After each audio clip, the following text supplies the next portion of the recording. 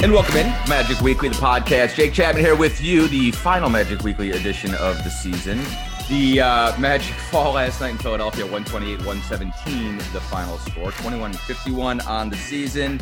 And coming up next, we will have the NBA Draft Lottery. That will be on Tuesday, June 22nd. And then the big day will be the NBA Draft, and that will be on Thursday night, about 5 weeks later. That'll be July 29th. And we have kind of a roundtable pod here for you to wrap up this season. Both Dan Savage and Josh Cohen from OrlandoMagic.com. Philip Rossman-Wright joins me from the Locked On Magic podcast and Orlando Magic Daily.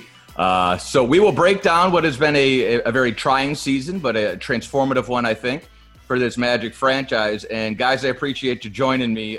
Let's just dive right in. Philip, I want to start with you.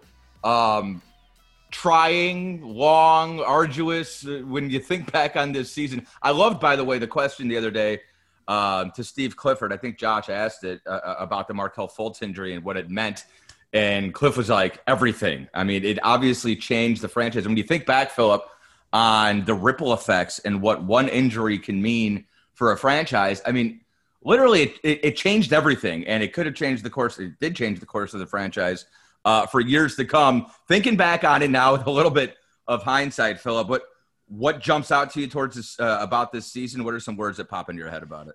I mean, injury filled is the word, right? It was so hard to assess what this team was or get any kind of rhythm, because it was just constantly injury after injury after injury. It wasn't necessarily, I mean, certainly the big injuries, Jonathan Isaac being out the entire year, Markelle Fultz missing almost the entire year. Those certainly, play a huge role, but it's, you look at it, Evan Fournier with the back spasms that kept him in and out of the lineup from, I think it was game 4 when he suffered game 5 when he suffered the back spasms against the Sixers. That was really the first issue. And then Michael Carter-Williams was in and out of the lineup. And it was just kind of like, especially in a season like this where there's very little practice time, there's very little rest and recovery time. Once a team got behind injury-wise, unless they had the depth to sustain it, which, this Magic team, I think was deep, but they needed their key guys. They didn't have guys who could kind of fill in for those key guys. Once the Magic were behind on injuries, there was just simply no catching up. Again, you lose Aaron Gordon, I think, for a month, Cole Anthony for 2 months. It is just, there's just no way for this group to catch up and gain the rhythm that was going to be necessary for them to be successful. So the injuries are completely the story, big or small. Josh, I think, Phil made a good point. It's something I've been thinking about. How difficult must it have been and probably it probably still is even to assess what it is you have when everybody's hurt? Like we probably will never know. We definitely will never know exactly what there was with that roster. I think probably, making the decision to sort of pull the Band-Aid off and start the rebuild at the trade deadline. I think we all agree that, it was probably a wise move because there probably was a ceiling on that group. But, man, we never really saw it. We never really saw Jonathan Isaac at the point where he was. We haven't seen Jonathan Isaac for, more than a handful of games in 17 months now, almost. And then with the way Markelle was playing in the first 8 games, I mean, it takes some intestinal fortitude to sort of pull the trap door when you don't know exactly what you have because injuries robbed you of that, Josh.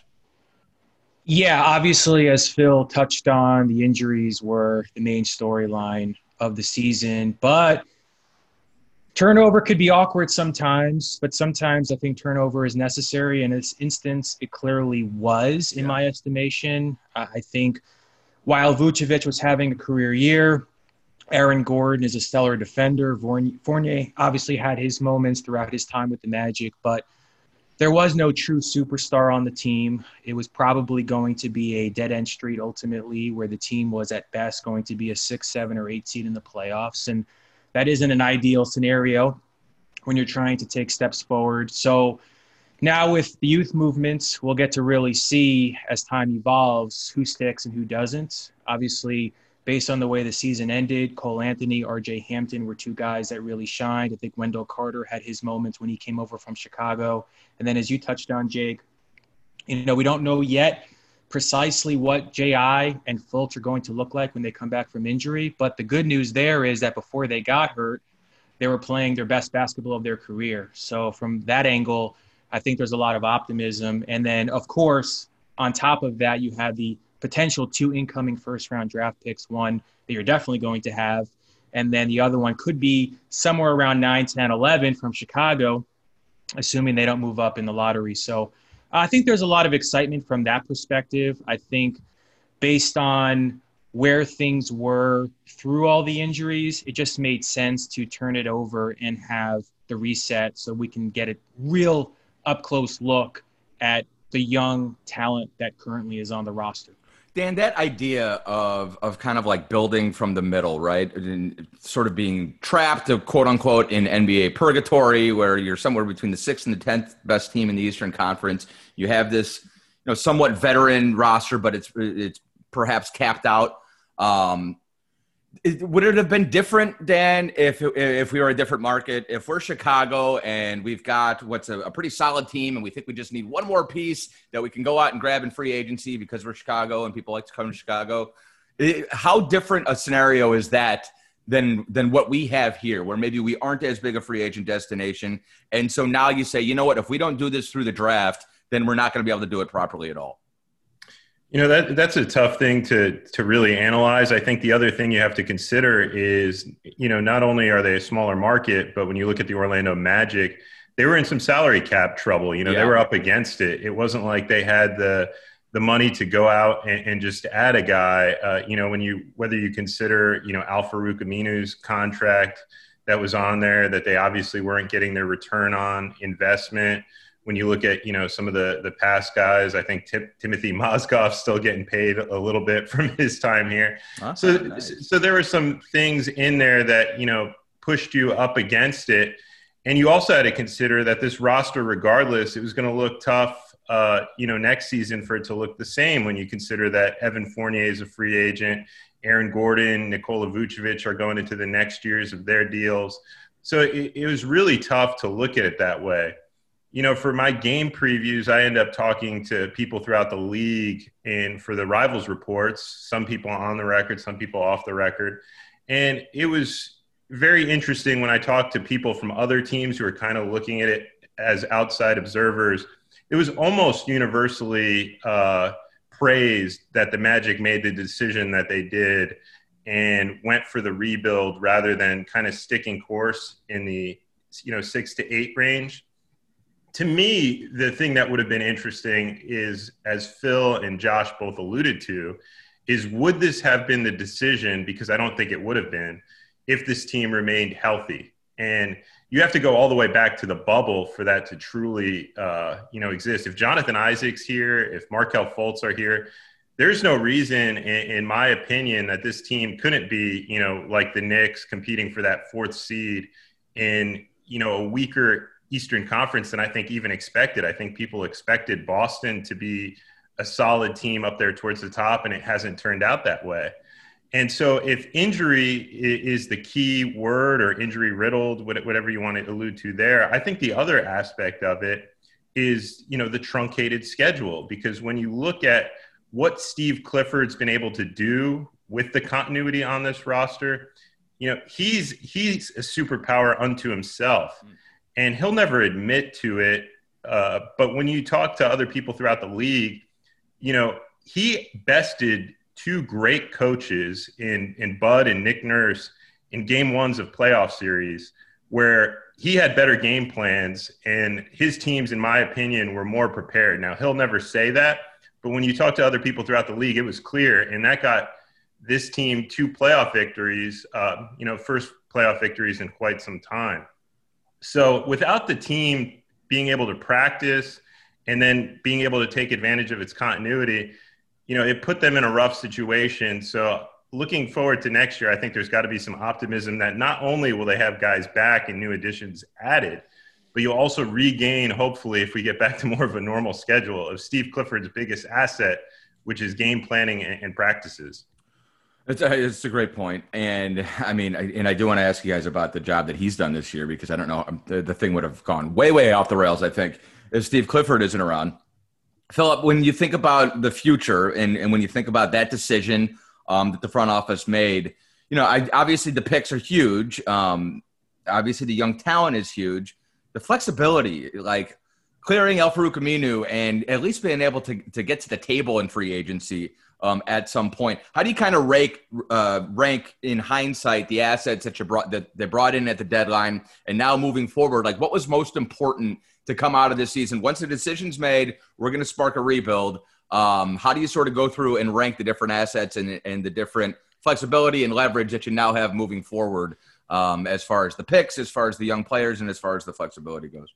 Yeah, I mean, I just kind of want to build off something that Dan said there, that, one thing that I think, as the Magic were assessing whether to make this move or not, or whether to kind of hit the reset button, the one guy, Aaron Gordon was a bit of a ticking clock. He had one more year left on his contract.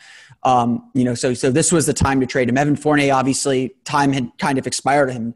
Nikola Vucevic was the one guy the Magic could have hung on to. And I think, as they were trying to, again, clear some cap room, what they assessed and what they determined was that this draft class and having 2 top 10 picks in this class particularly was probably worth the gamble. And I think more than anything else, like I would tell people before the trade deadline, or even and after the trade deadline, the big marquee name that you're getting back in the trade, like when you trade Aaron Gordon, the name that you're getting to match salaries is not the guy that you're after. Like Gary Harris is a nice player. I think he's going to be really valuable.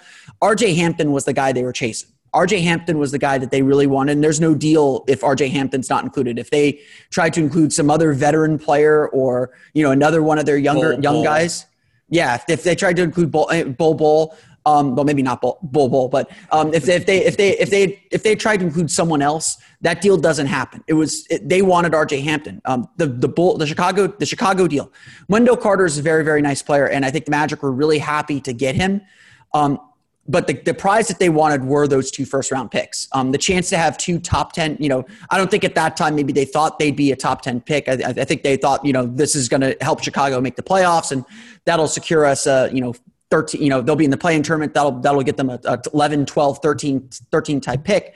But to get 2 top 10, to get the potential for 2 top 10 picks, your own plus what you're getting from Chicago, that was the real prize. And so to me, when the thing that I have been most uncomfortable with what the Magic did, but I understand the gamble that they're making, and it's probably the right gamble to make, is whether these deals are successful or not, or whether these deals set the Magic up for their future or not, depends on what happens on June 22nd. If the Magic, who finish the season third in the lottery standings, so they'll have the top odds to win the lottery.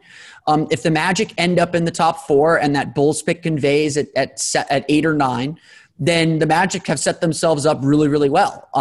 If the Magic's pick falls out of that top 4 and they end up picking 5th or 6th, then the future outlook looks very, very different. So, I think the most important asset that they got was, securing their own draft position and by making their team a little bit worse.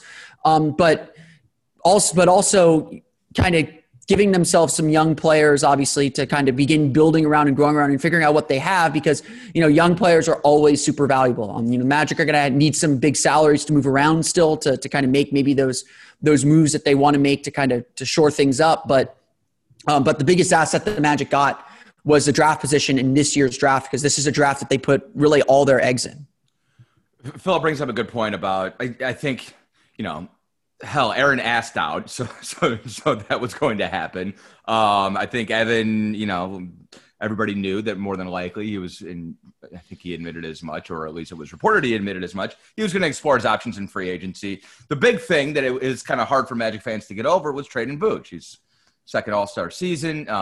He's so important to us here, and he obviously was a big part of everything that was going on here. Josh, when you think about, okay, we're going to rebuild. So the decision is made. We're going to move on from Aaron. We're going to move on from Evan, and we're going to go with the youth movement. The argument on the other side to keeping Vooch, trading away the other 2, keeping Vooch, and trying to sort of, I'll say, just kind of half-ass a rebuild, is that you can, having Nikola Vucevic to help develop young players is a big key. And I've seen this in Cleveland, right, with Kevin Love. And it's probably a bad example because Kevin Love throws tantrums all the time and can't stay available. But the idea, Josh, of having a veteran to sort of expedite the development of young players, especially young guards, versus sort of tearing it all down. And yeah, you can still have veterans, but they're going to be more along the molds of Michael Carter Williams than Vooch. How do you sort of weigh that in your head, Josh? And because what I keep going back to is, okay, that's great, but is that fair to Nikola Vucevic to say, hey, the next 2-3 years number 30, 31, and 32, as far as their age goes, is going to be devoted to helping develop a player like RJ Hampton? I'm not sure that's fair either. How do you kind of weigh the options of the decision to move away from Vooch and what he could have done if he were here as kind of the veteran piece in the middle of a rebuild? Well, first off, Jake, I'll say this. There's a false narrative that exists in the NBA, and that is when a blockbuster trade is made, the team that gets the best player in that moment wins the trade, which lately the last few years has been the complete opposite. Think about the Chris Paul to Houston deal, right? The Clippers, not only did they get a slew of very good players in that deal, Patrick Beverley, Montrezl Harrell, Lou Williams, two of whom were Sixth Men of the Year. They also freed up a lot of salary cap space, which ultimately landed them both Kawhi Leonard and Paul George, although Paul George was more in a trade scenario. Think about that deal. Think about the Jimmy Butler to Minnesota deal, where the Bulls got Zach LaVine, Lauri Markkanen, and also freed up some space flexibility-wise. Now, Butler obviously is a great player. Chris Paul is a great player, but it didn't really work out that well with the teams that they went to in those particular deals. I mean, Butler was in Minnesota for a year and a half, and then he ends up getting moved to Philadelphia. So this is happening quite frequently, and I don't think it's going on a limb, but it's too early to truly predict how it's going to play out. But I would not be surprised if ultimately the Magic win both the Bulls and Nuggets deals. I mean, I think already as far as the Denver one with Aaron Gordon, now if Denver does not make the finals this year or next year, and RJ Hampton continues on the path that it appears he's headed down, I mean, based on the way he finished the season at his age, it looks like he's going to be a very promising player for a long time, not to mention the 2025 draft pick that Orlando will get from Denver. I think there's a strong chance that ultimately when we look back at that deal, we're going to be like, oh, that was a steal for the Magic. So that's the first point that I'll make. Secondly, as far as the veteran leadership, to me, what is more important than that is timeline. Like, I think the core guys of a team need to all be on the same timeline. I understand that sometimes you can have too many young players. We kind of saw that in the previous era with the Magic, where you had Victor Oladipo, Tobias Harris, Vooch, Fournier, Aaron Gordon, Elfrid Payton, where they were all on the same timeline and there was no true hierarchy. Like, nobody really knew who was better than who. I mean, I remember back in 2015 or so, there was a huge debate between Tobias, Oladipo, and Vooch, like who's the best player. I mean, nobody really knew and everybody had their own opinion.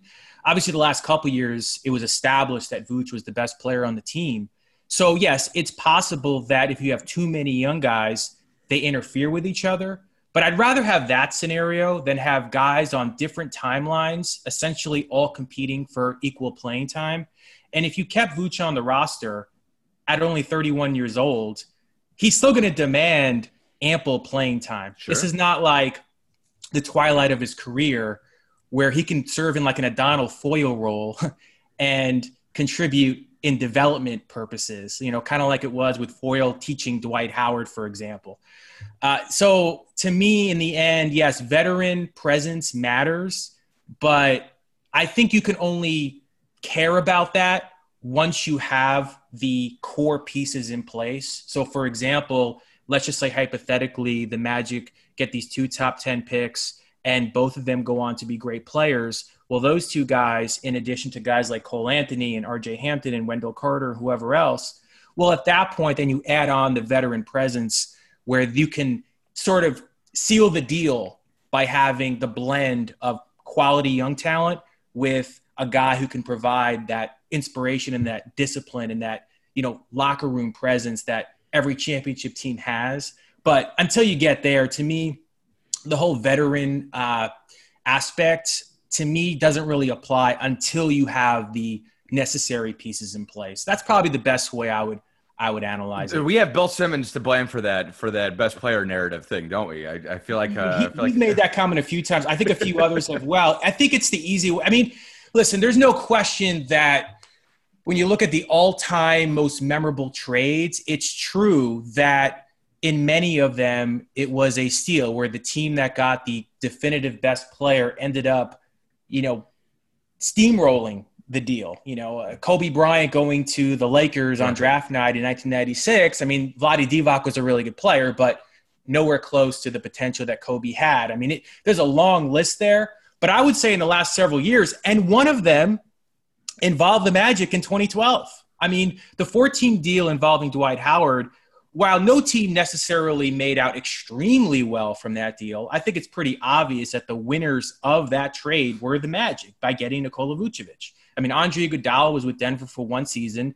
Andrew Bynum didn't play a single game in Philadelphia, and Dwight was with the Lakers for that one season, and he was already deteriorating. So there's no doubt in my mind that this idea, this narrative is outdated.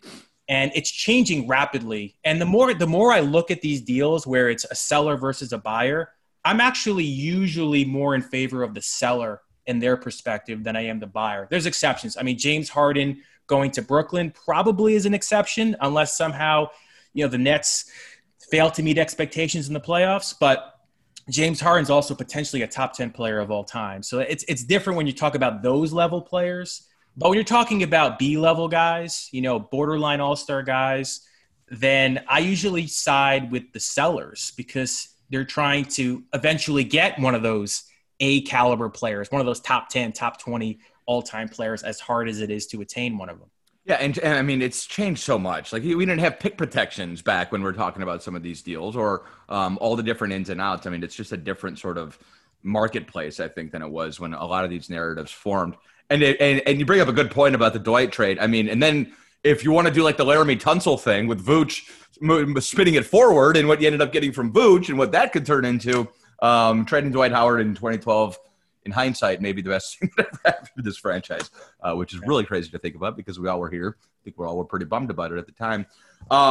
Dan, going back to that veteran thing, because I agree 100%. Like, you got to know if you're coming or going. Timelines are so important. But with that said, and I want to ask you guys about the process in a minute and see if you think it worked. But I think we all agree probably you can't have just a bunch of kids running around. There has to be some veteran presence on roster. I don't know how good the veteran needs to be. I agree 100% with Josh. Like, you can't just have a Donald Foyle, and actually, I don't even know if Josh believes this, but Donald Foyle is great. Jared Dudley is great. You can't just have guys like that. You can't just have end of roster guys. You have to have some veterans out on the floor with you. Guys like Gary Harris, I think, Michael Carter-Williams. What do you feel like the roster breakdown should kind of be in that regard, Dan? How much veteran help do you need? Should it be a whole bunch of young players figuring out together, or do you need a nice mix? I think that's the big question that the Magic Brain Trust is going to ask themselves over the course of the offseason. The biggest difference from the Dwight Howard trade to now is that this Magic rebuild has a plethora of young talent already on it. When you looked at when they moved on from Dwight, there were a lot of contracts on there, veterans, et cetera, that were either overpaid because this team was trying to get back to the finals and maximize Dwight Howard's window. So you had a lot of pieces that just weren't, considered valuable by other NBA teams, either because the player was declining or because of their, contract structure. The difference now is, this Magic team already has a lot of valuable young pieces on it. And on top of that, you're getting back two players who are almost like free agent acquisitions when you look at Jonathan Isaac and Markelle Fultz because, they weren't here.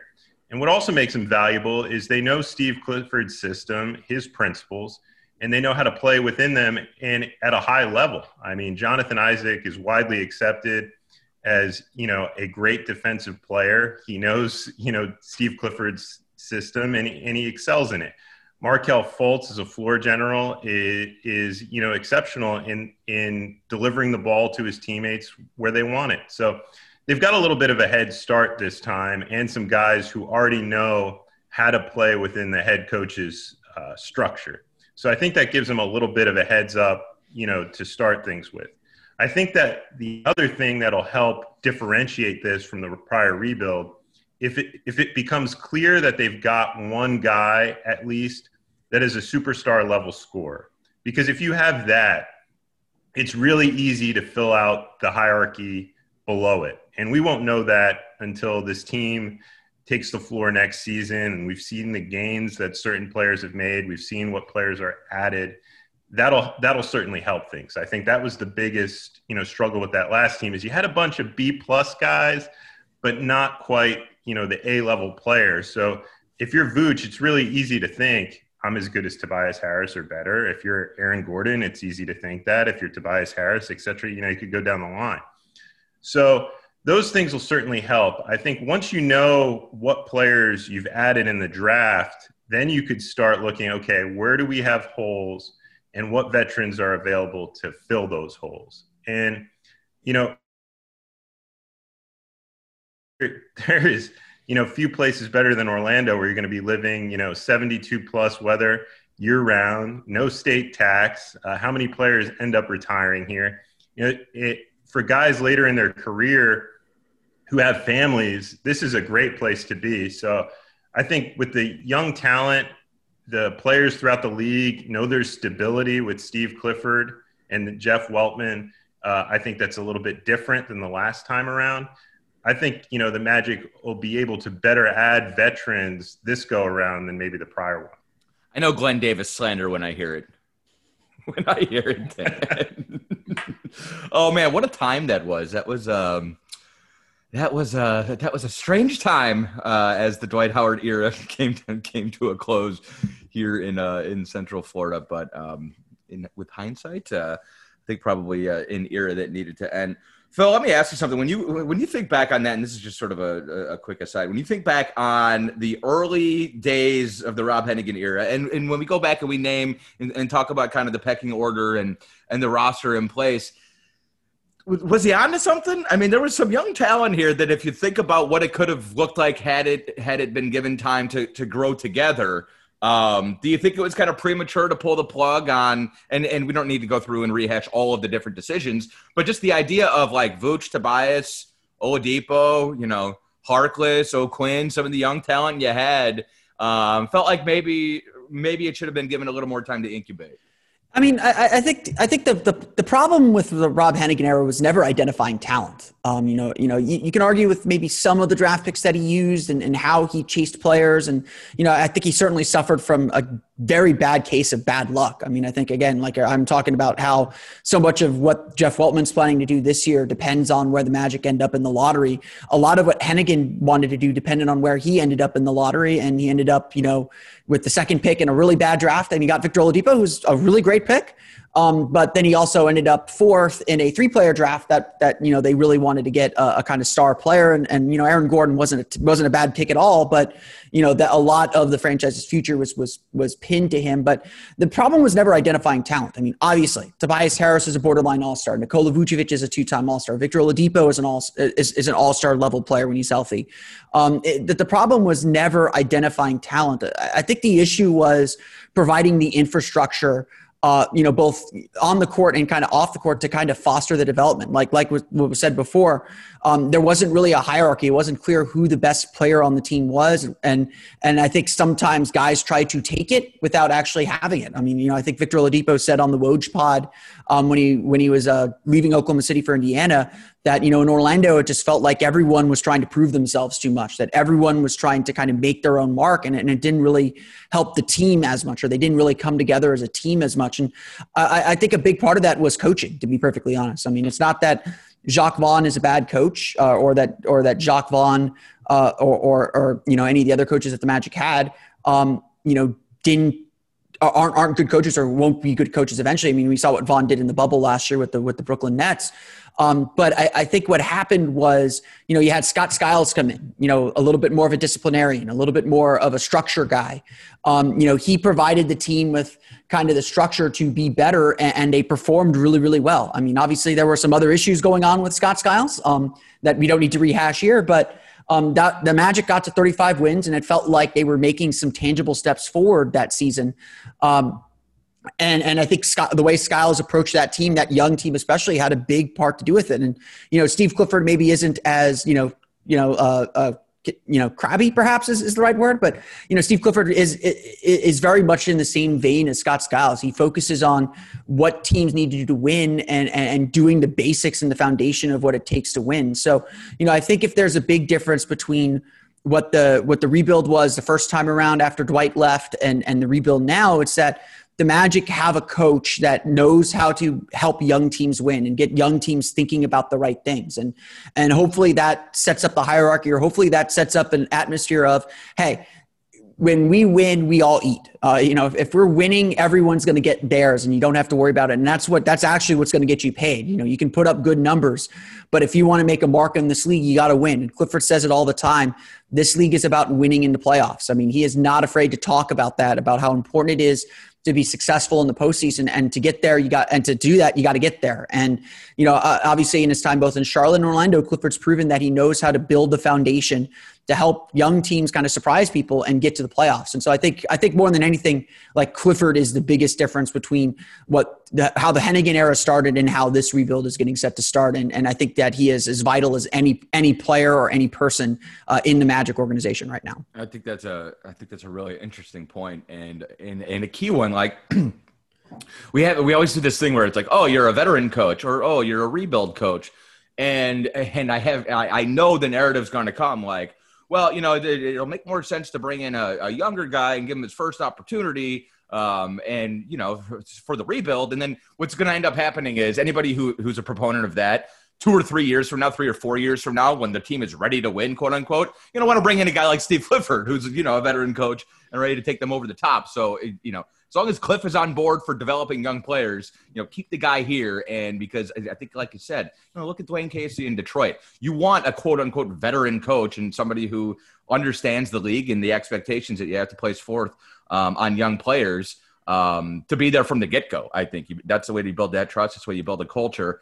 And when you keep pulling the string every 2, 3, 4 seasons, bringing in new voices, I think you end up with what the Magic had over the last decade or so, which is just kind of inconsistency. And then you have to blow it up and you have to have a new plan every couple of years. All right, let's talk process. Josh Cohen, did the process work? Depends on, I guess, the interpretation of the question. I tried to make it basic for you, very simple. No, but you're right. It's like it's the simplest question, and there is a very complicated answer. Yeah. Well, it's so early in the process to truly know how it's all going to play out. No, I mean the Sam Hinkie process. Oh, you're talking about Philadelphia. Oh, yeah. I'm sorry. I thought you were talking about the Magic. Okay. No, the actual process. Well, the trademark process. Gotcha. So we're talking Sixers now. Okay. So I have mixed opinions about this. I mean, they're the perfect example of I would say it this way. Sometimes it takes a long time before you hit the jackpot. In their case, they had those 4 years where they were picking high in the draft, and 2 of them they scored big with Joel Embiid and Ben Simmons. They kind of struck out with the Nerlens Noel year and Michael Carter-Williams, although he was the rookie of the year. It didn't really last that long in Philadelphia for him.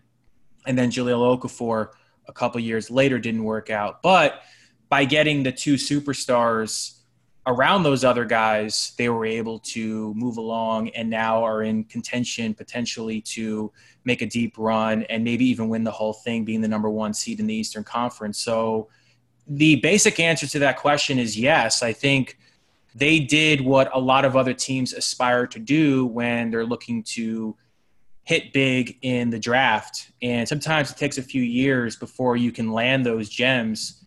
And for them, it really only took, let's say 4 or 5 years before it went from being at the bottom to being a quality playoff team and now arguably, in contention for a title. So did it work? I'd say generally yes, but the jury's still out and there's no conclusion on it yet until I think this playoff run is complete. But certainly if they can make the finals this year, then I would say absolutely it worked based on what their goals were from the beginning. And because Embiid, as long as he stays healthy and Simmons are still relatively young, that they have many more years left to continue to make more strides. And I think the job they've done surrounding those 2 guys with, quality shooters, quality defenders across the board, they have great depth as we just saw in the 2 games against the Magic. I think it all bodes well for them moving forward.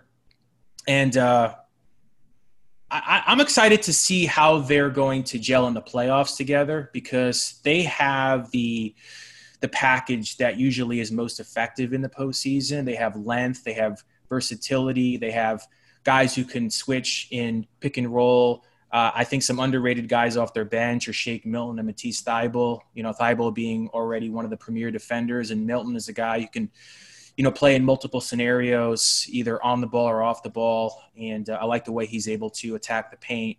So, Seth Curry, Danny Green, 2 obviously tremendous outside shooters. Tobias Harris is having a career year. So, I think right now they're in a good position to make a statement at minimum in the postseason, and then potentially win the whole thing. I wouldn't be surprised if they won the whole thing this year. No, I don't think so. I don't think me either. But and see, that's the tricky part, right? And that's what can be really scary for Magic fans, especially Magic fans, who are very engaged, is the idea that, it's been 9 years since the Dwight trade happened. You've had 2 playoff appearances, and signing up for the process, signing up for that level of rebuild, can be really daunting. And so, Dan, I asked the question because I'm not sure. I think we all agreed that the idea of kind of tearing it down, adding picks, mainly picks, but making sure you have salary cap flexibility, using your G League team the way that they did, and developing talent and assets more so than anything else. That's all well and good, but maybe you need, and this goes back to the kind of mixing the roster a little bit, making sure you have some veterans. Maybe you don't need to go as overboard, right? Okay, so part of the entire idea is to add a whole bunch of picks so that you can afford those misses. You can afford, to crack a Jahlil Okafor egg if you're making a Joel Embiid omelet, for instance. But I guess. I don't know if you need to go that overboard, if you need to dive in that deeply. And then, the argument on the other side is, well, Milwaukee didn't have to do that. If you just draft properly, and if you find your Donovan Mitchell or your Giannis or whatever, then you can do it that way. And so obviously there's more than one way to build a championship contender. But I love kind of debating the back and forth on the Hinkie era, because they haven't won the championship yet. Although I think the fact that they're a contender is kind of proof positive that what they wanted to do worked. I just don't know if you need to go that overboard, Dan. What are your thoughts on that? No, that's certainly the question. Look, if you get lucky in the draft, Utah's proof that, hey, if good players fall to you and you select them, you don't have to go necessarily all the way to the bottom. But I think the different thing about this Magic rebuild, and this is where, Jeff Weltman and John Hammond deserve a lot of credit, is that, and I kind of mentioned this before, is that they have a head start. Not too many rebuilds have a former number 1 pick like the Magic do in Markelle Fultz coming back from injury. Not many of them have a top 5, promising pick, or a top 6 with, you look at like Jonathan Isaac and Mo Bamba. Now, they also have a number of young promising players, and a guy like Cole Anthony, RJ Hampton, who's extremely raw but possesses, true unique athletic gifts, the Wendell Carter Jr.'s, et cetera. So they have a bunch of lottery tickets already in the system to work with. And then on top of that, in addition to their own picks, it's like every other year they're collecting picks, whether it be from Chicago or Denver or Chicago again. So they don't just have to rely on being bad for, a number of straight years in order to stock the cupboards. The cupboards, to a degree, are stocked.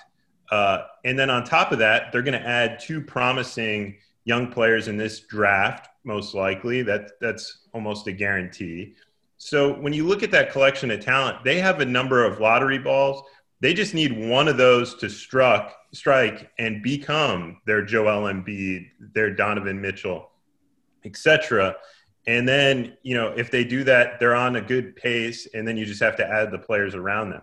So that's, I think, the difference between this Magic team and some of the rebuilding teams of the past is they already have a lot of lottery balls within the system of young players with promising young talent. They just need some of them to hit. Yeah, that's a good point. And I think, to be clear, I don't think anybody thinks, and I think we can all speak with fairly good authority, the plan is not to win 19 games for 3 consecutive seasons.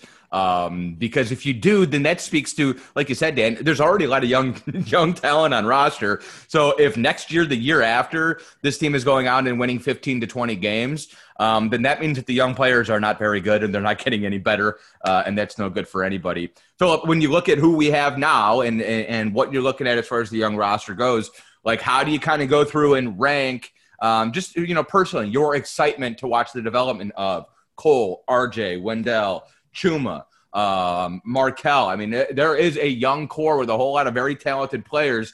Who do you think probably has the best potential? Or, you don't need to go completely fanboy, but who are you most excited to see develop? And who do you think might be a potential superstar more so than maybe anybody else? Yeah, I mean, I think, and this, and I guess I'll play the devil's advocate here, be a little bit on the negative side. I still think, while the Magic have a ton of really good young talent and impressive young talent, the one thing I think they're still missing is a guy that screams all-star, that screams this guy is going to be one of the 15 best players in the league. And obviously, that's fair. That's fair. Obviously, to win in this league, the best players win in this league. I mean, if you want to win championships, you need the best player in the league. You need a guy who's going to be an all NBA player. And it's not a chicken or an egg issue. It's the best players are on the best teams and the best players help the best teams win. Right. I think that piece is still missing, but I've said this for several years now, though. The one guy on this roster that has an elite skill is Jonathan Isaac. I think next year will probably be the last year for the next, 5-6 seasons that Jonathan Isaac will not be an all-defensive team. The only reason he won't be on an all-defensive team next year is probably because, the Magic are going to be super cautious with his injury. He's probably still going to be knocking off some rust coming back from an ACL tear. I mean, we watched, how long it took Chuma Okeke to kind of get himself going after missing a whole year with a torn ACL. The ACL tears are not death sentence injuries. The only thing they cost is time. It just takes a long time to come back from them. So Jonathan Isaac to me is the one guy that I'm really interested in seeing because obviously he is a pterodactyl on defense. He is everywhere. We even saw his rookie year when he didn't know a thing about playing defense in the NBA that he can be a problem defensively just being on the floor and playing with any kind of effort. And I have no reason to think that he won't get back to that level. The question with Jonathan Isaac and the question that I'm most interested in seeing is what can he do with his jumper? Can he get his jumper? Can he get his offensive game to a level that he's scoring 18, 19 points per game? I think that the player comp that I've come up for Isaac is Andrei Kirilenko. And Kirilenko was a borderline all-star for much of his career in Utah, at least. He was a defensive ace. I think he was the last kind of wing player, the last non-center to lead the league in blocks. I think Jonathan Isaac can very much be that kind of guy. But obviously, you look at this Magic team, their offense is the biggest issue. They need shooters, they need scorers.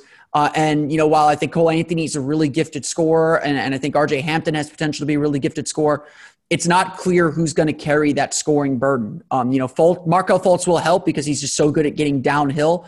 And I think the Magic will have to be a little creative to make sure their 5 best guys are on the floor at all times. But right now, Jonathan Isaac to me is really the only player that I see that just very clearly screams this guy has elite talent and all-star potential. And getting him back and getting him fully healthy is going to make the biggest difference for this team until we, at least until we know what the Magic are getting in that draft pick.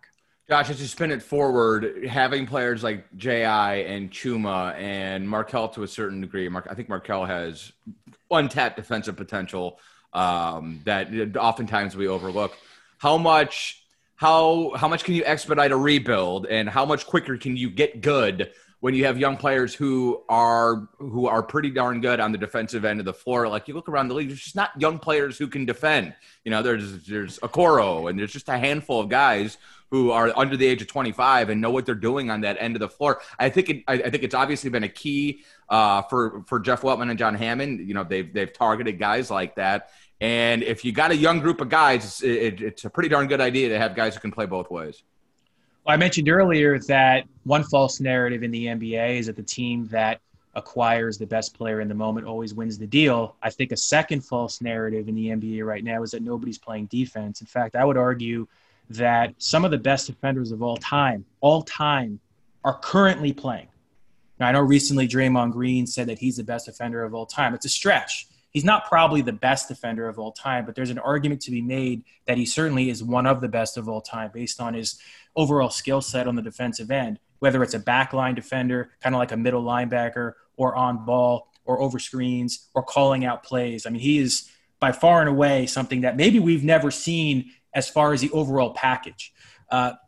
There's a reason why the Sixers and Jazz are the top 2 seeds in their conferences. Ben Simmons and Rudy Gobert. They're the 2 leading candidates for Defensive Player of the Year, and it's one reason why the Sixers and Jazz are the number 1 seeds in their respective conferences. And that goes across the board. You look at last year, the Lakers. I mean, they essentially won the championship, aside from the fact that they have 2 of the best players in the NBA in LeBron and AD. But their defense was so good. Yep. They have so much length. They have so much versatility. They can switch. They could play all different types of matches. And it becomes extremely favorable and much easier for coaches when you can throw out different options for assignments depending on who you're playing, depending on what the matchups look like. So I think obviously the Magic have built their roster, not just in this current era, but over the last several years with defense in mind first. And in the drafting of Jonathan Isaac, the drafting of Mo Bamba, and now trading for guys like Wendell Carter, even RJ Hampton, who has shown some defensive promise, I just think bodes well for their future because there's a lot of teams out there that are so offense focused. They just think they need to run and gun. They need to have like a Houston Rockets, Phoenix Suns style offense to be effective. But to the contrary, in my estimation, the first and foremost thing that needs to be established is playing top-notch defense. And especially under Steve Clifford, who's proven that he can get a team to gel on that end of the floor. I just think that should be the main focus at the moment. And then once you have your defense established, obviously you need to add on the premier scorer, or at least 1, maybe 2 of them, and then surround them with shooters. But if you're not a great defensive team, it's not going to matter. You know, I think, could Brooklyn be the exception this year? Sure, because they have 3 of the top 10, 15, 20 scorers of all time. It's a little bit different of a scenario. But even when Golden State was winning their titles, you know, even though they had 3 of the best offensive players in the league, in KD, Curry, and Clay, they were top 3 in defense every year. Right. So to me, it's not going to matter. And we see this across the board. Look at Sacramento. Sacramento has De'Aaron Fox, Buddy Hield, Harrison Barnes, Marvin Bagley. They're all very good, if not elite, offensive talent. They rank 30th in defense. Portland, Damian Lillard and CJ McCollum, 2 excellent offensive players. They rank 29th in defense. To me, it's just not going to matter how good you are offensively if you don't have the defense figured out. I mean, again, there could be exceptions, and maybe this year with the Nets is one of them. But what we've seen the last – well, not just the last few years, but really all time, it's defense first. I mean, if you can't stop the other team in the playoffs especially, it's going to be really hard to win a 7-game series. So I kind of like the idea of sticking with defense being the primary focus as far as the narrative that you want to create with your team. And then obviously you want to add in that premier prolific scorer to make sure you have enough offense to carry you through. But, you know, by having Jonathan Isaac, now Wendell Carter, and then we'll see who they draft, I just think the front line is going to be stout defensively. And I think there's Chuma Okeke is another one. I mean, his versatility, his ability to switch, his lateral quickness, I think is very impressive. I mean, he shut down many guys throughout the season. So I like the promise of this team defensively. And if they can add on to that in the draft by also getting enough offensive talent, I think that just bodes well for the future. Yeah, it's going to – I mean, there's going to be some options defensively as far as, you know, you keep Michael Carter-Williams around and you're talking Chuma, you're talking Wendell, potentially Mo blocking shots, get Markelle back, J.I. I mean, you got some dogs defensively moving forward. And I think Steve Clifford will be a very happy camper if you can get all those guys on the floor together. And then, you sort of figure out the offense from there. I'm going to start a new podcast with Josh. It's called False Narratives. And we're just going to do once a month. We're just going to get what kind of crap are people talking across the NBA sphere. And then we'll just take it down. All right, before we go, let's just go through, and I want you guys' final picks. Like, Dan, who do you like from either conference? Why? And how excited are you for the postseason? Well, first off, extremely excited for the postseason. And the thing I'm most excited about is what makes it difficult to make your picks, because what I really want to see, what I'm going to be paying closest attention to, is you have two teams that were kind of built from the ground up internally. When you look at like Utah and Phoenix obviously made the Chris Paul trade, but every team needs a little bit of additives here and there to push them over the edge, versus teams that were kind of built with the star power narrative. And you look at teams like the Lakers and the Clippers, and which is going to win out in this particular type of year. And we could see those matchups quicker than expected with the way some of the seeding broke out. That could happen real quick. And then you look at these play-in tournaments, that's going to be some exciting basketball. So like you said, I'm exceptionally excited about those elements of it, because to me, that's going to dictate what maybe those false narrative conversations are after we see the results for those. There's going to be instant reaction of how to build a team based off what happens in that Western Conference and who comes out of it. So that's going to be the interesting thing to pay attention to for me. I really liked Denver prior to the Jamal Murray injury. So that one, kind of made me hit the reset button. I like the way that they were structured, especially for the playoffs, and their ability to operate in the half court. So I'm hitting the reset button a little bit there, and going to have to reassess my pick. I think for a lot of reasons that Josh mentioned, I like Philadelphia in the East. And again, it's going to come down to that, narrative conversation that I'm talking about that may end up being the overarching discussion when we look back on this playoffs is, the star power of adding a, Kevin Durant, Kyrie Irving, both through free agency, James Harden, via trade, versus Philadelphia, who went through the process and built themselves up that way. So I have a feeling that's going to be the overarching discussion we have after the playoffs. So that's what I'm really closely paying attention to, is which side's going to come out on top. Phil, what do you think? I mean, I think it's going to be really fascinating the way that the seedings are set up in both conferences. I mean, obviously, I don't want to say Milwaukee is completely out of the picture, because they're obviously kind of the two-time defending regular season Eastern Conference champions, although they'll be the third seed in this year's playoffs. And it'll be interesting to see how they go up against a team like Brooklyn and how Brooklyn comes together. But to me, Brooklyn, when they've been at full force, has sort of been kind of the unstoppable force.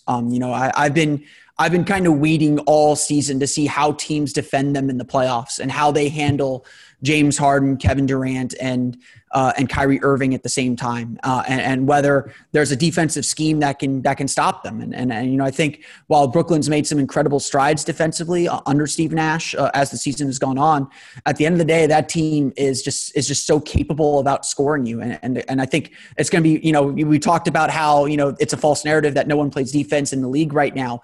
This is, when we see defense really matters in the playoffs, when you can really drill down on what teams are doing, get prepared, and you see it over and over again, and you just kind of learn how to stop it. I often tell people, like the regular season is about consistency and what you can do every night. The playoffs are about, can you beat teams that know what's coming? And that's where the superstars really come into play. And that's why Brooklyn is just going to be, to me, like the most fascinating story of the postseason and of the playoffs, especially because Philadelphia, I think, has the first or second best defensive rating in the league. So when we get that Philadelphia-Brooklyn matchup, it's going to be the unstoppable force meeting the resist, or it's going to be the immovable object meeting the unstoppable force, and it's going to be a really fascinating series. And you know, I don't know if I'm quite ready to pick a winner yet. You know, I think Philadelphia did a lot to improve their offense and add some shooting, which was desperately needed. But you know, do they have enough firepower to stop a Brooklyn team if they're clicking on all cylinders? And obviously, that'll be a couple months down the line. A lot's going to change by then. For both teams, and certainly for Brooklyn. And I think Brooklyn's the kind of team that could get better as the playoffs go on, since they're essentially using it as their season to get used to playing with each other. So it's going to be interesting, and we'll see how they come out of a potential war with Milwaukee. The West to me is as wide open as it's ever been. And the Western playoffs are just going to be amazing. You know, Utah obviously had an incredible regular season, but I'm a little concerned that they're 2 3-point reliant, and they're not going to be able to get inside. And especially with Donovan Mitchell out, or Donovan Mitchell coming back just for the playoffs. A normal year, I'd say, okay, that's fine. You can deal with the 8 seed. The 8 seed is going to be Stephen Curry and the Golden State Warriors, or potentially the Los Angeles Lakers. That's not an easy or regular 7 or 8 seed for a team to go against. I mean, I think Phoenix is probably a little perturbed that they're going to probably have to see the defending champs in the first round if the Lakers win that play-in game on Wednesday. So I don't think the top team should feel super safe. You know, obviously Denver, as everyone was mentioned, is still pretty good. Although I agree, without Jamal Murray, I think they're lacking something they'll need for the playoffs. You know, the only thing Phoenix is lacking to me is experience, and maybe Chris Paul makes up for that. So, you know, maybe I'll edge Phoenix ahead. I'm just not super comfortable with them playing the Lakers in the first round, because the Lakers with LeBron and AD, you know, one thing that I think is true, and maybe Josh can disagree with me on this one. I don't think this is a false narrative. If you have the best player in the series, you have a chance to win. You know, we saw that when the Magic had Tracy McGrady in 2001, 2002, and 2003.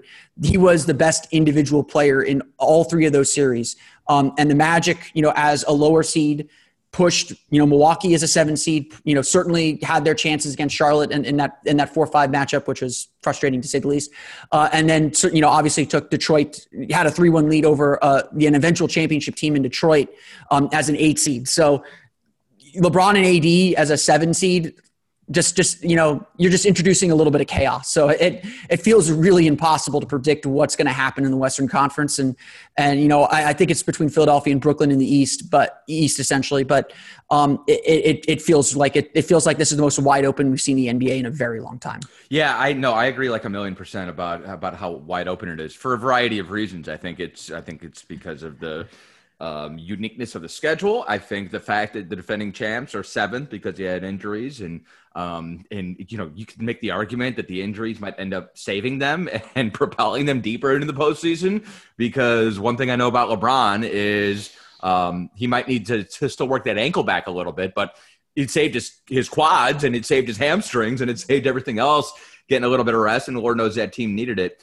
I think like Portland in the 3-6 matchup, to be honest with you, they've been playing really good ball. Josh brings up the defensive inadequacies that they have, but you know, Denver is a different team without Jamal Murray, certainly.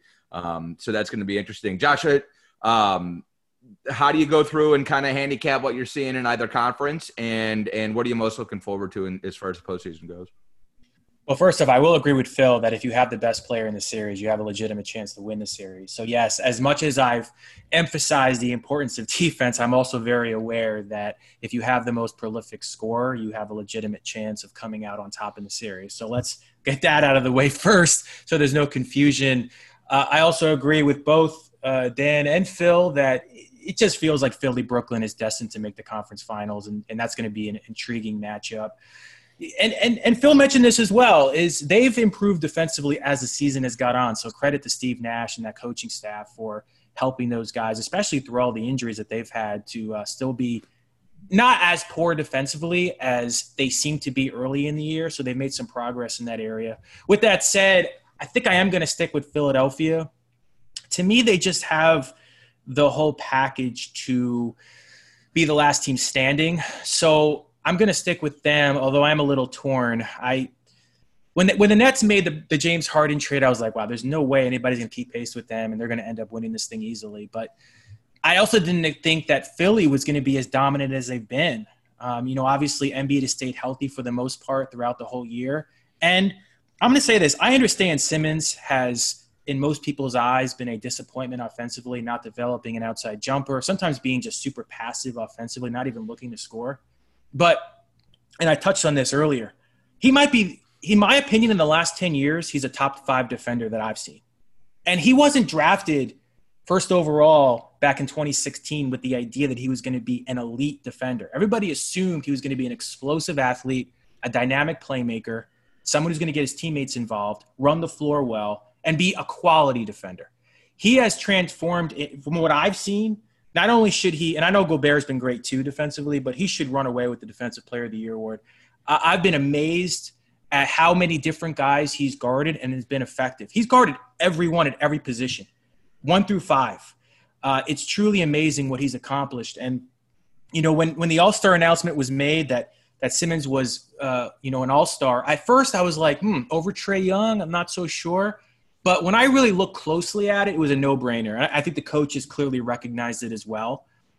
Simmons guarding, whether it's Durant one night, Giannis another night, Anthony Davis the next one, Donovan Mitchell the next. I mean, every type of player, an explosive player, a post player, a cutter, a spotter, the whole getting over screens, like I said, guarding in the post, guarding in transition, just remarkable in my estimation. So with that said, I think I'm gonna go with the Sixers out of the East, but I think it'll be close between them and Brooklyn.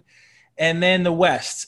Things set up really nicely for the Lakers here. I mean, assuming they beat the Warriors, Phoenix, and then probably Denver, maybe Portland in the conference semifinals. I don't know. I mean, it all hinges on LeBron's health, obviously, right? I mean, if he's basically 100%, I don't think either Phoenix, Denver, or Portland could beat the Lakers. But we don't really know completely if LeBron will be at full strength. So they're kind of a wild card. So with that all said, I'm actually going to go with Utah. I know they are 3-point reliant, but man, they spread the floor so well. Their ball movement is exceptional. And as I've already mentioned, their defense is top notch. The only thing that concerns me with them is they don't have a true top 10 player in the league. And usually you need that to make the finals, but maybe this year is different and unique. And Mitchell has shown flashes of being that type of player. And maybe defensively, Gobert is just so intimidating that he can drive them in a 7-game series on that end of the floor. And plus, he led the league in field goal percentage for what that's worth. I mean, he averaged 14, 15 points, but he did lead the league in field goal percentage, so that has to count for something. But they play textbook offense. The technique, the strategy, the implementation – they play some of the best, most cohesive ball that I've seen. Maybe Golden State did too during their dynasty, but maybe the Spurs are the last team I could think of that played as cohesively as this year's Utah team. So they've been really impressive. I'd say the Clippers, but I'm worried about their point guard situation. That's what haunted them last year. And you always need a quality point guard to make it far. But they have a chance too, obviously, with Kawhi and Paul George. But I'm going to go Utah, Philly. Utah, Philly. I like that. I mean, hey, you basically said okay, these are the 2 best defensive players in the league, and that's what wins. Knock down some shots and defend, and be able to be varied, and matchup oriented and based. And they both have enough. Obviously, they're both also great offensive teams. Sure. So the combination is what compels me to pick them. It's not just because they're both great defensive teams. It's the fact that Embiid's gonna. I mean, think about going against Brooklyn. Good luck to DeAndre Jordan and that entire front line. Yeah. It's going to be pretty nasty. I mean, it's going to be a bloodbath. But like you said, if they can still put, 120 up every night, then I don't know if it's going to make a difference. I know. No, listen, I'm 50-50 on it. This is the year where you don't necessarily – in Brooklyn's case – they are so unique because you're talking about 3, in my estimation, Harden and Durant are both top 10 scorers of all time. Kyrie's probably top 20. I mean, we've never seen that before. I mean, Golden State came close, with KD and Curry. And then Clay's really good, but not quite on this level. On top of all that too, Josh, Durant, Harden, and Irving have played, 6-7 games together? We don't know what this looks like yet. That's the crazy part. 7 games, and I'll just throw this out there to you guys. Does that give you real cause for concern, or are you able to figure out something that big with 3 players that prolific in the playoffs in round 1? I mean, they're going to have however many games against that first round opponent. Like if this were the West and they were playing Dallas as a 6 seed or, the Lakers as a 7 seed, I'd be worried.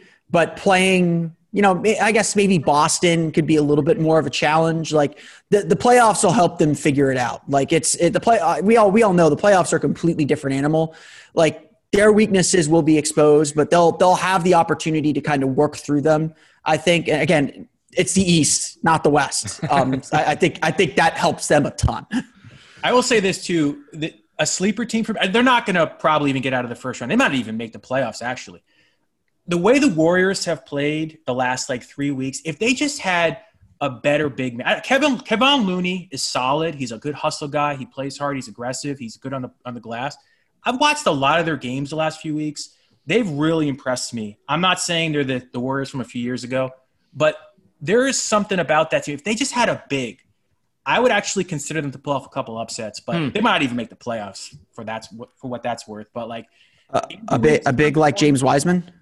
Well, if he was maybe 5 years from now, but Wiggins, Green have both been extremely good defensively. Jordan Poole, underrated guy off the bench. I think next year he could be a 6th man of the year, but obviously Curry's playing at a level that maybe we've never seen before, at least his style. But they're a sleeper team for me. I don't think they're going to win a series, but they've been intriguing the last couple weeks. So I just wanted to mention them. No, and I love the idea of, and I wish we weren't robbed of Denver with Jamal Murray, but I love looking at that conference and going, I think Phoenix is probably a year away just because of some of the, between Ayton and I love Bridges. Maybe give it a year and let those guys just get a taste of what this is. Hell, Booker probably needs a year to experience what it's like at this level. But, I mean, I think Utah is absolutely a championship team. The Clippers are, kind of quiet. The Clippers and Bucks are two teams with championship expectations and rosters, and yet nobody's really talking that much about them.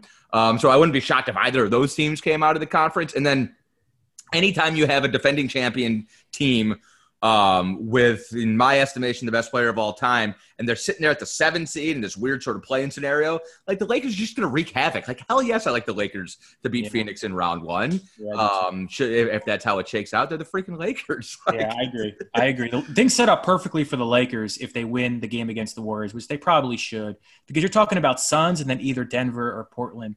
I don't see any of those teams beating the Lakers, assuming LeBron is close to, if not 100%. Me neither. I agree with you. And I've gone back and forth all year. I mean, ask me one day, and it's going to be Lakers Sixers. Next day, it's going to be Clippers Nets. It's going to be. I know. Me too. Another thing about this whole thing. Are we going to have full attendance by the time we get to the conference? It's a big key, Josh. Absolutely. Think about the Jazz. 50% of Philly is equal to a full attendance somewhere else. I mean, what was it? That could actually be a huge factor because what was it? Home win percentage this year was the lowest it's ever been in NBA history, I think. Yep. Or in at least the last 15, 20 years. The lack of consistent crowds definitely affected the standings a little bit. Well, and Philadelphia and Brooklyn were both good home teams. I mean, Philly was 29-7 at home, and see that's the thing is especially in the postseason. I think during the regular season it's obviously a more sterile environment as is, but you get into the postseason, you're talking about that one big moment with a whole bunch of Philadelphians screaming at Billy Kennedy, to make a call in that moment, and that can be the difference in Game 6 or 7, and it is. I mean, it's that stuff matters, and so. God, it's been such a weird year. You think back on it, we're not gonna forget this one. Zooming interviews and doing all that good stuff. I just want to commend all three of you. You did a phenomenal job pumping out content. Very difficult season. Asking questions pre and post game. The three of you guys do an outstanding job. It's Philip Rossman Reich, and make sure you follow and read all of his stuff. Locked On Magic Podcast, Orlando Magic Daily. Get him on Twitter at PhilR², and then, of course, at OMagicDaily. Dan Savage and Josh Cohen from OrlandoMagic.com. Dan_Savage on Twitter. Josh_Cohen_NBA on Twitter as well. Guys, thanks so much for joining me. This has been a blast. I'm sure we'll be in touch throughout a very, very important offseason. And thanks again for all the great work over the course of the year. Thank you, Jake. Thank you, Jake. And if I have a final word, other than thank you for doing Drive Time and carrying that every day around this kind of season. That's not easy to do. Also, shout out Dwayne Bacon for playing in every game, coming to just about every practice in this type of season. To do that, quite the feat. If there was an award for that, I know the team recognized him the other day. I just want to recognize him too. No, that's fun. That's a great call. There's a handful of guys across the league who did that, and I don't think any of them were on 21 win teams, were they? Like everybody else, it seems, and I don't know off the top of my head, but everybody else was on playoff teams and contending teams. And Dwayne was, you talk about a good soldier, man. That guy showed up in sometimes the most difficult of circumstances. So good call, Dan. Shout out to Dwayne Bacon. This has been Magic Weekly. Thanks everybody for tuning in all season long.